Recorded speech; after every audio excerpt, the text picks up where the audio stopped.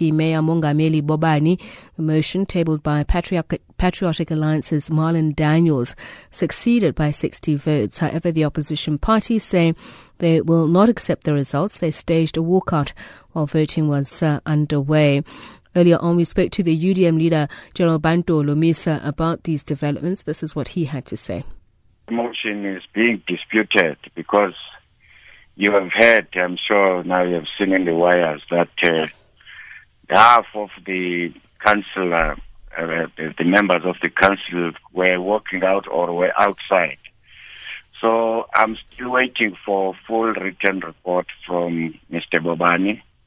And then before 5 o'clock, 6 o'clock this afternoon, we will issue or write a letter to other party colleagues of ours based on what we decided in the previous NEC, that if we feel strongly that the DA doesn't want to work with the UDM, we should write them a nice love letter. So you will see that letter before 5 o'clock or 5:30. And that there is the UDM leader, General Bantu Holomisa. We're now on the line to Mayor of the Nelson Mandela Bay Metro, Athol Trollip. A very good evening to you, Mr. Trollip. Thank you so much for speaking to us. Have you or have you not received a love letter, as it were, from the UDM yet? Good evening, Tepiso. As far as I'm concerned, I haven't seen any love letters from anyone. So I'd be very happy to talk to you about what happened in council, but not about a letter that I haven't seen.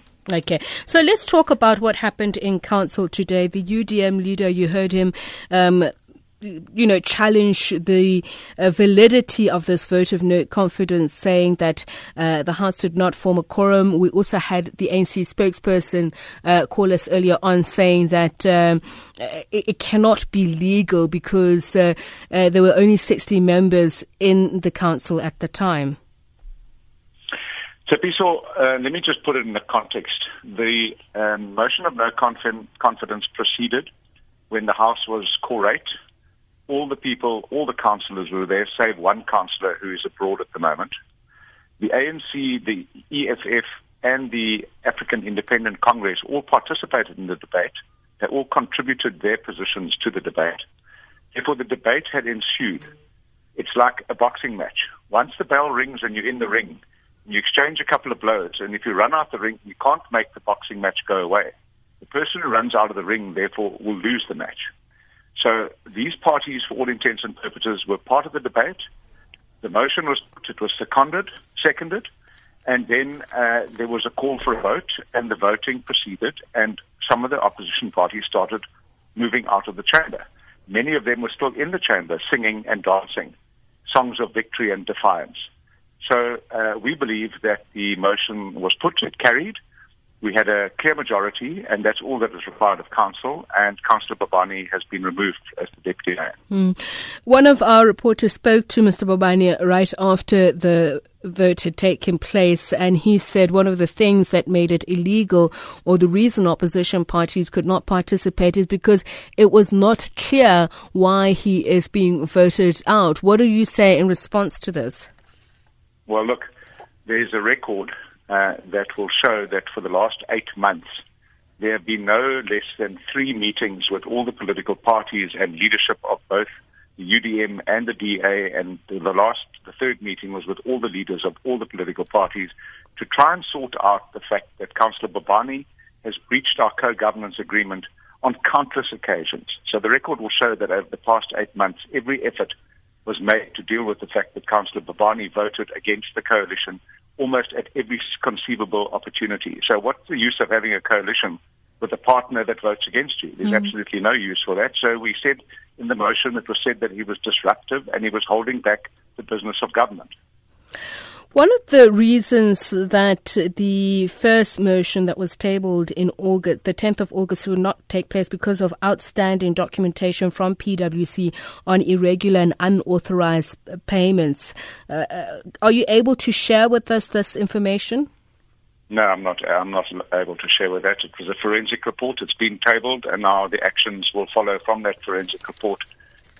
The report will be given to attorneys. Attorneys will craft charges, and then a criminal investigation will proceed. But was this part of the reasons why you also instituted a motion of no confidence in Bobani? Ma'am, Tshepiso, Mr. Marlon Daniels brought the motion of no confidence. He was from the Patriotic Alliance. He'd have no insight to that forensic report. So I believe that had nothing to do with the vote of no confidence.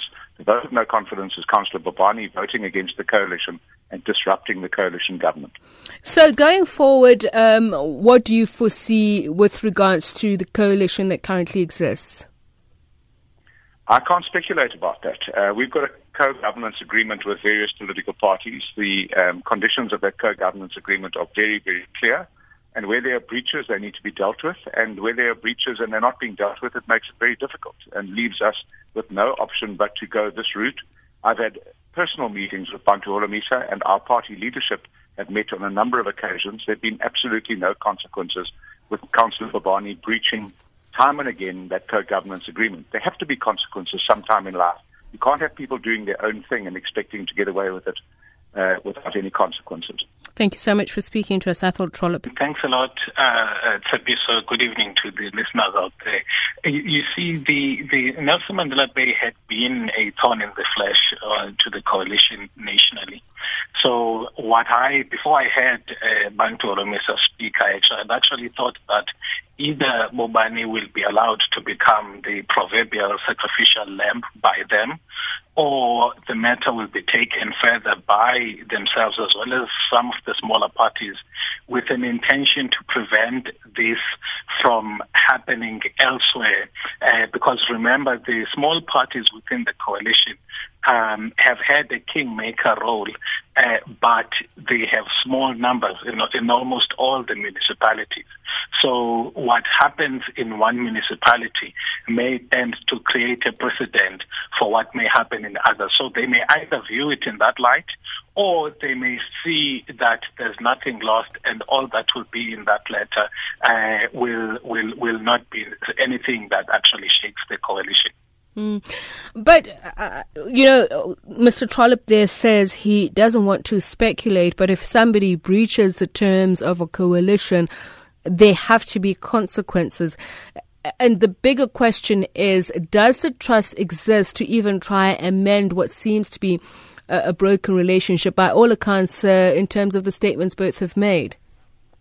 Well, first of all, I think we must acknowledge the complexity of the issues at Nelson Mandela Bay.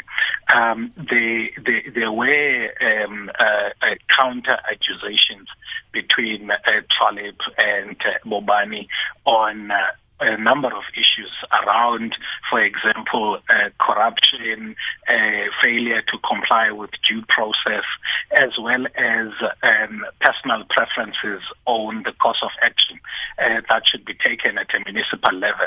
And these, when the coalition government locally failed to actually deal decisively with these, they were referred to the national to a national level.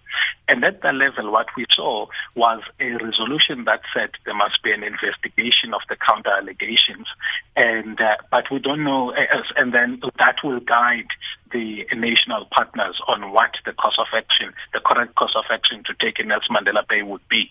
But while waiting for that process, in fact, we don't know what became of that process.